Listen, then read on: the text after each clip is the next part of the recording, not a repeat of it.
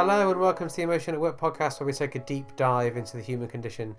This is our first podcast of 2018, so Happy New Year, or Happy New Year of listening to the podcast, depending on when you're actually listening to this episode, because it might not necessarily be in early January 2018. So I got to thinking about how should I set up the new year, because this is the first new episode that's been recorded for a while. The last new content that came out was with the podcast with Dawn Archer, and then we've done a couple of rebroadcasts since then. So it feels like I've been off the air for a couple of months, really. And I wanted to start the new year, as I finished the old one, with my own reflections and setting out, or my own reflections and sharing some experiences, and then setting out what you can expect from the Emotion at Work podcast over 2018. But I'm going to start with a story, and I'm going to start with the story of my 2017, really. And I find this particular reflection quite interesting, because emotion is something that I study in other people, that I research as part of my work. It's something that I engage with in the coaching work that I do, and in the consulting and the deception research that I get involved with, the deception research and practice that I get involved in. And yet 2017 was a hugely emotional year for me. And I talk about how emotion affects individuals, but it also affects relationships, and then it goes on to impact teams, organizations and cultures as well. And for me, this year's been really, really interesting from a personal perspective, in the interaction between emotion and identity. So we as humans build identities for ourselves, and those identities are made up of lots of different aspects or facets. And one of the things that I really struggled with last year was that the version of me that I was having to be didn't feel like me. Now, I've had that in the past, but that was more kind of forced upon me in the context that I was in. I was told I had to behave in a particular way, so I did that. And if you want to know more about that, I'll put the link to that experience. There's a video that I've done for that. I'll put a link to that experience in the show notes. But 2017 was almost like this new identity was forced upon me, that I couldn't be the me that I wanted to be. And that was for a couple of different things. It was through physical illness, and through some chronic pain. So I had a debilitating health issue over the course of last year. The reason the podcast was off the air for a couple of months was because I had some surgery to get that issue fixed. But one of the biggest challenges I faced, both before the operation and then post-op, but in slightly different ways, and I'll come back to that in a minute, was the emotional challenges that then brought for me, and how I felt like I lost aspects or parts of who I was. And there was one bit in particular, two bits in particular, that really stick out in my memory. And one of those is walking through the city of London.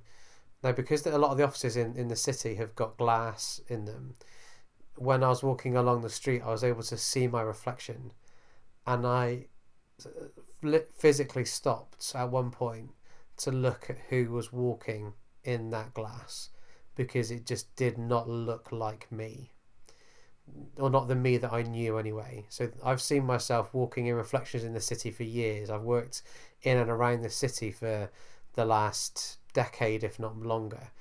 And so, but there was a point this year where I was walking along and I just didn't know who I saw.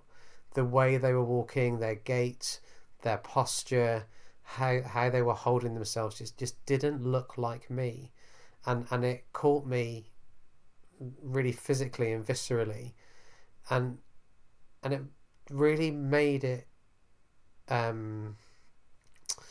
really drove home to me how much what was happening to me physically was affecting me. Because in my head I was able to kind of push it, or not able, because that's a lie, that's not true. In my head I was working really hard to push the pain away and to push the impact it was having on me away. And yet when I saw that reflection in the glass of the building, it almost, don't know whether the metaphor could be drove home or woke me up or pulled me out, but it demonstrated for me just how different I was to the me that I thought I knew. And that was the same thing that was happening for me from an emotional and I guess in a way psychological point of view, in that because I wasn't able to do the activities that I normally do. So I love running. Running is my third space, as at Sukh would call it. Running is the place I go where I'm just away from everything, and it's just me and my running, and if appropriate for that particular run, it's me and my competition against myself or against the times that I run or the speed that I can run at. And I lost that, and I tried to find it in swimming, and it just didn't work in the same way for me. Whether that's because of the physical surroundings, or the activity itself, I'm not sure, but I felt like I was losing kind of core bits of who I was, or core activities that made me who I was, and I found that really tricky. And tricky is an underestimation. I'm now pondering why I chose the word tricky, but because I think actually that's an underestimation of what it was. It was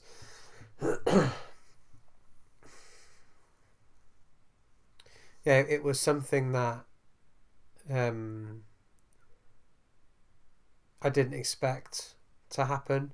I didn't want to happen, and actually, one of my coping strategies was just to avoid it. Really, avoid it at all costs. There was a gig I was helping co-facilitate in Manchester, and there was a pane of glass at the back of the room, and I explained to my co-facilitator that I didn't like the look of my reflection in the glass, and so she kindly placed a piece of flip chart paper over the glass so I wouldn't have to see myself when I was stood at the front of the room, because I didn't like what I saw. And so what I was trying to do in a number of different ways was hide away from it. I started to hide away in movies, in box sets, in podcasts, in listening to podcasts. But my kind of strategy was to just avoid it really, and not want it to happen. And then I got to a point, and again I wrote a blog on this one, so I'll put the link to the blog in the show notes. I got to a point where I just felt like the emotion was just there. It was at the what's called the suprasternal notch, which is the little what does that come from? Little dip sort of at the top of your breastplate and before your throat, and I could almost just feel the emotion there waiting to pour out.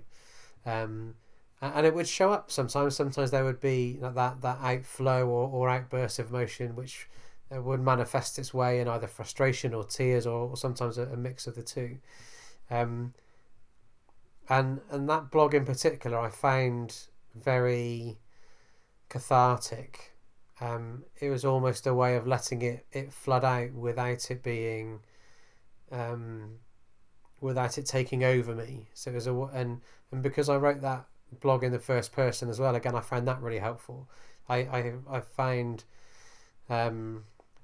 talking as if I were those feelings as a way of helping me work with those emotions, and both of the things that I've talked about there, both the avoiding and trying to hide it away, and the reframing, are two common emotion management strategies. And I'll put some link in the show notes to some work by a man called James Gross into emotion regulation. He talks about 5 predominant emotion regulation strategies that individuals use. And for me, the reframing of talking in the first person as if I was the emotion, I found really helpful, but also the other coping strategy that I used was to hide it, was to avoid it and not give it any attention, just to deploy my attention in a different way, which just ignored this set of feelings that were happening over here. And as a practitioner, I guess I look back now and I find it really interesting, almost doing like some meta-analysis point of view of reflecting on and then analysing my own responses to the emotional challenges that I had last year, because I find I had to work really, really hard last year, especially to find joy. Also, so for me there's like a distinction between there's the momentary emotion of happiness, so that moment where something makes you laugh, or you see something that you really like, or you see someone that you really love, or you do a particular thing that makes you happy there and then in that moment. So there's like that momentary happiness, but then there's a broader kind of state of contentment. And I've been quite lucky, I guess, in that I find that traditionally I find that quite easy to do, or quite common for me. That's a better phrase. I find it quite common for me to be able to find that state of contentment, to be happy with my lot, to know that life isn't perfect, life isn't great all the time. There are issues and tribulations and challenges and trials. The classic running your own business. There are some times where you don't know where the next month's money is going to come from, but actually in the round, I'm content with my life. And in 2017, I really struggled to find that. I really struggled to find that contentment. And then what happened is I got cross about the fact that I couldn't find it. So it kind of added another layer of frustration. So I was already frustrated at my health.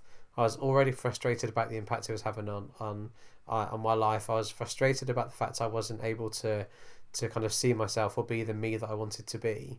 And then there was this extra layer of frustration that was that I was sort of layering in on top. So the looking back now on what I was doing and how I was doing it almost makes like an interesting case study for me to learn from for the future. Because I really didn't enjoy that. I didn't enjoy that struggling to find that level of contentment, to being happy in the round, because that's just something that didn't come easily for me at all last year. So why am I sharing all this stuff then, is a question that pops into my mind, because I've just looked at the notes that I had for this podcast, and everything I've just been saying for the last 12 minutes or so wasn't on the list of things that I was going to talk about for today. So why am I sharing all of this stuff? I guess because no, that's not true. So I'm doing it for a couple of different reasons. One, because one of the things that I want to experiment with on the podcast this year is more personal stories. So one of the things, what I loved about the podcast episodes throughout 2017 were that I delivered on my promise that I made to myself when I started the podcast. I had a mix of business leaders, practitioners, and researchers talking about the role of emotion at work. That could be emotional work in individuals, emotional work between people, or emotional work in culture. And I absolutely delivered on all of those three fronts last year.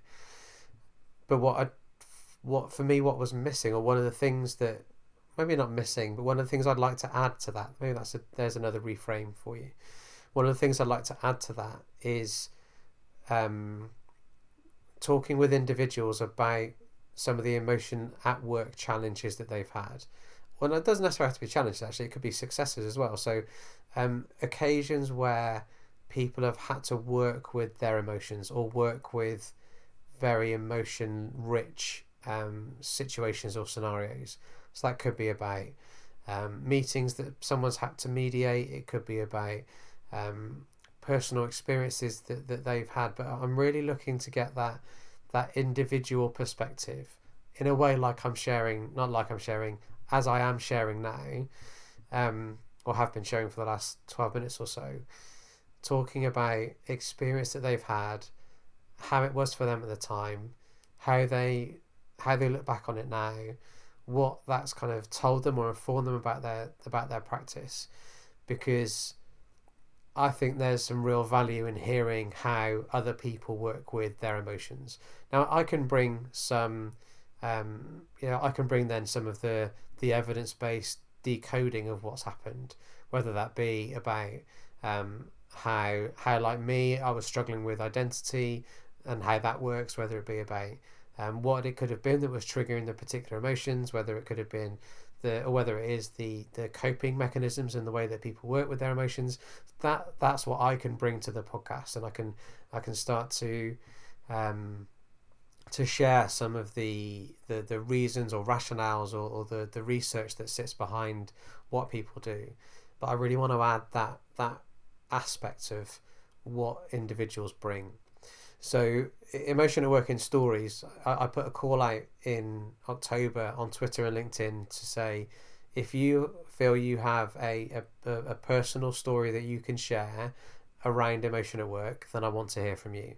And I want to repeat that call now. If you're listening to this podcast and that's something, either what I've said over the last, in the introduction to this podcast, or if it's triggered something in you to make you think, you know what, I've got a story I want to tell, then I really want to hear from you. Now, I've got the technology to be able to either disguise your voice if it wants to be anonymous, or I can get someone else to use the voice of an actor type thing. If you want it to be anonymous, we can work with that. But also, if you're happy just to tell your story, then I'm good with that too. Now, I know some people have put their hand up already and said, I want to be involved in that. And if I haven't been in touch with you already, I'll be in touch with you soon so that we can get those podcasts recorded. But this is something that I'm looking to add. Now, so my reasons for sharing my story for 2017 then, partly it's as a way to say, I'm willing to get involved in this too. So that's part of it. It's a small part of it.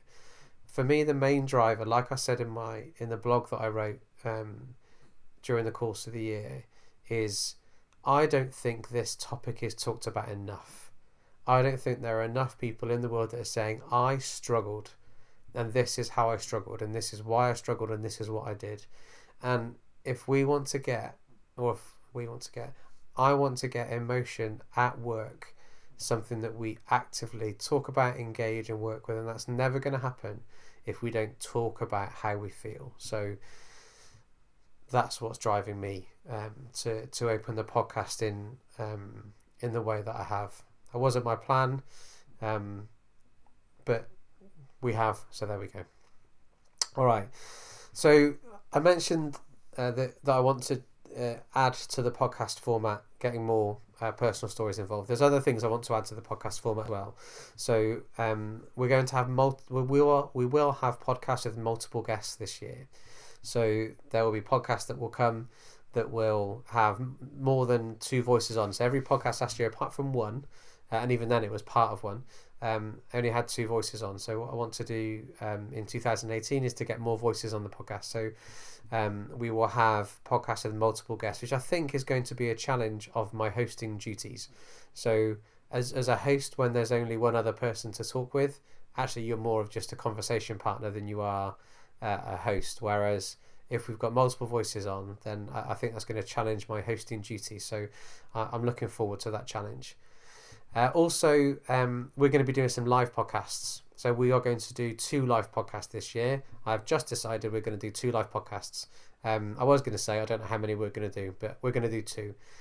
When we're going to do them, I don't know, or where we're going to do them, I don't know, but there will be 2 live podcasts this year. So if you want to be part of the audience for a live podcast, then I will put a link to somewhere. I don't know what it will be because I've just made it up. We'll put a link in the show notes to somewhere you can go to register your interest for taking part in or being interested in coming along to a live Emotion at Work podcast. Also, what else we're going to do? So let me get my list back so I can make sure I'm clear. So yeah, we're going to do multiple guests, personal stories, live podcasts, but also all the guests that I've had on so far have either been talking about things that they've done, whether that be research or kind of work and activity, or talking about existing kind of theories and concepts. So the other thing I want to do is have more exploratory discussions and conversations. So where we've got practitioners or researchers coming together to talk about ideas or concepts or notions that people are positing for the first time.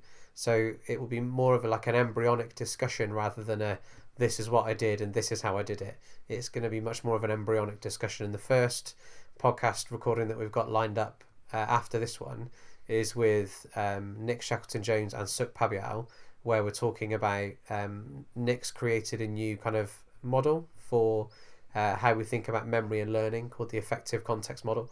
And we're going to talk about that, or myself and Suk and Nick are going to explore that as part of the first podcast. So it's much more of an exploratory discussion. So that's something that we'll look to do more of through the course of 2018. Finally then, in terms of how else are we experimenting with podcast format, is we're going to get some old guests back on. So Sarah Jane Lenny is already lined up. So SJ was our first ever official guest. So on episode 2, SJ and I talked about her research in the police force, in Greater Manchester Police Force. So she's now a year on from her research that we talked about then. So I'm really interested in hearing from SJ, especially about how her research has moved on over the course of that year. So we're going to revisit some old guests and see what they're up to now and how things have progressed for them since we spoke last. So with all of that, my request is going to be for you to let me know how these experiments go. So if you think the additions to the podcast format are working brilliantly, then can you tell me? If you think the additions or the changes to the podcast format actually are making it worse, then please can you tell me? So throughout these experiments, the only way I'm going to know not the only way, because that's not quite true. One of the ways I can know if they're working or not is for you, the audience, to tell me. I can look at things like download numbers and interactions on Twitter and shares and likes and comments and those sorts of things.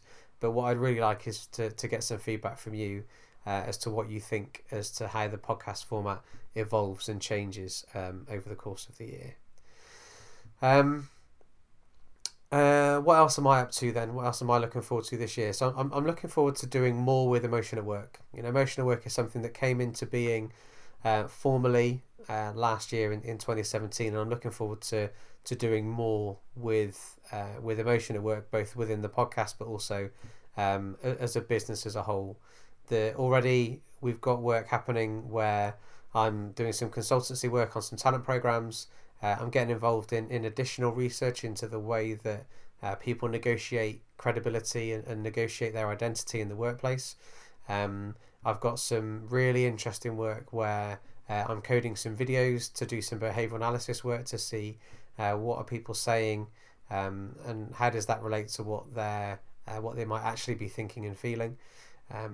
So I've got a real variety of work coming up over the course of the year as well. So I'm excited for 2018, both from a personal health and well-being point of view, but also from what the future of the podcast is going to look like, and also what the future of my work will look like too. So before I close off this episode of the podcast, then I just want to say some thank yous. So first of all, I want to start with a huge thank you to Simon Leverton. So Simon edits this podcast for me. So he doesn't have, one of the things I said about the podcast from the early days is that what you get to hear is unedited. So we don't kind of chop bits in and out or move bits around or splice between guests. One thing that we hold on to is what you get to hear is the natural conversation that occurred. But in terms of helping fix my audio quality issues, in terms of making sure that the levels are set appropriately in terms of topping and tailing the podcast for me and just making sure that it's of the best audio quality it can be. So a huge thank you to Simon for the work he does in editing the podcast. Also a huge thank you to Ross Garner, who's at Ross Garner GP on Twitter. Ross has been instrumental in helping me put the Emotion at Work podcast together. The learnings that he shared with me from his experiences, both with his own podcast and with the Good Practice podcast, has been just exceptionally helpful. So I wouldn't be where I am without all your help, Ross. So thank you very much. I'm exceptionally grateful. Also want to say thank you to Simon Heath, because there was one podcast in particular where I'd made some huge errors with my audio recording, and Simon's had a friend who works in a music studio that managed to work some magic to get the audio quality up. So thank you, Mr. Heath, for your support over the course of the year as well. Also, huge thank you to all of our guests. I never thought I would enjoy interviewing all of you as much as I have. It's been a thoroughly enjoyable, educational and informative experience. So thank you so much to all of the guests that we've had on the podcast. And then most of all, thank you very much to you, fair listener, as I've called you a number of times over the course of the year. To have a podcast that is being downloaded, accessed and listened to as regularly as this one is it blows my mind, really. And I'm just really pleased and really proud that you like what I'm doing, that you like the content, that it's something that you're finding useful and engaging, and I, the messages that I get from you that tell me how helpful and useful certain episodes or the podcast as a whole have been, all mean an awful lot. So thank you very much. I wasn't sure whether this podcast would be any good or if it would be a bag of shit, but it seems as though it's going well. So I'm incredibly pleased that that's the case. So thank you very much, fair listener, both for listening to the podcast so far over the course of 2017. I'm really excited about what the podcast is going to bring for 2018. We got some really great guests lined up already. I mentioned Nick and Suk. Also, we've got Professor Carrie Cooper, who's the president of the CIPD. We've got a recording with him lined up. We've got Sarah Taylor, who's doing some really interesting work and research into social care. So there are some really exciting podcast episodes that are coming your way. So without further ado, I'll say thank you very much for listening. The next podcast will be out a week. No, when will it be out? The next podcast will be out on the 18th of January, so you can hear from Nick Shackleton-Jones and Suk Pabyal on the 18th of January, and then episodes will follow fortnightly after that. So once again, thanks very much, thanks for listening, and here's to an amazing 2018. You've been listening to the Emotion at Work podcast, written, recorded and presented by Phil Wilcox, edited together by Simon Leverton. You can find more information at emotionatwork.co.uk or follow us on Twitter at @PhilWilcox. Thanks for listening.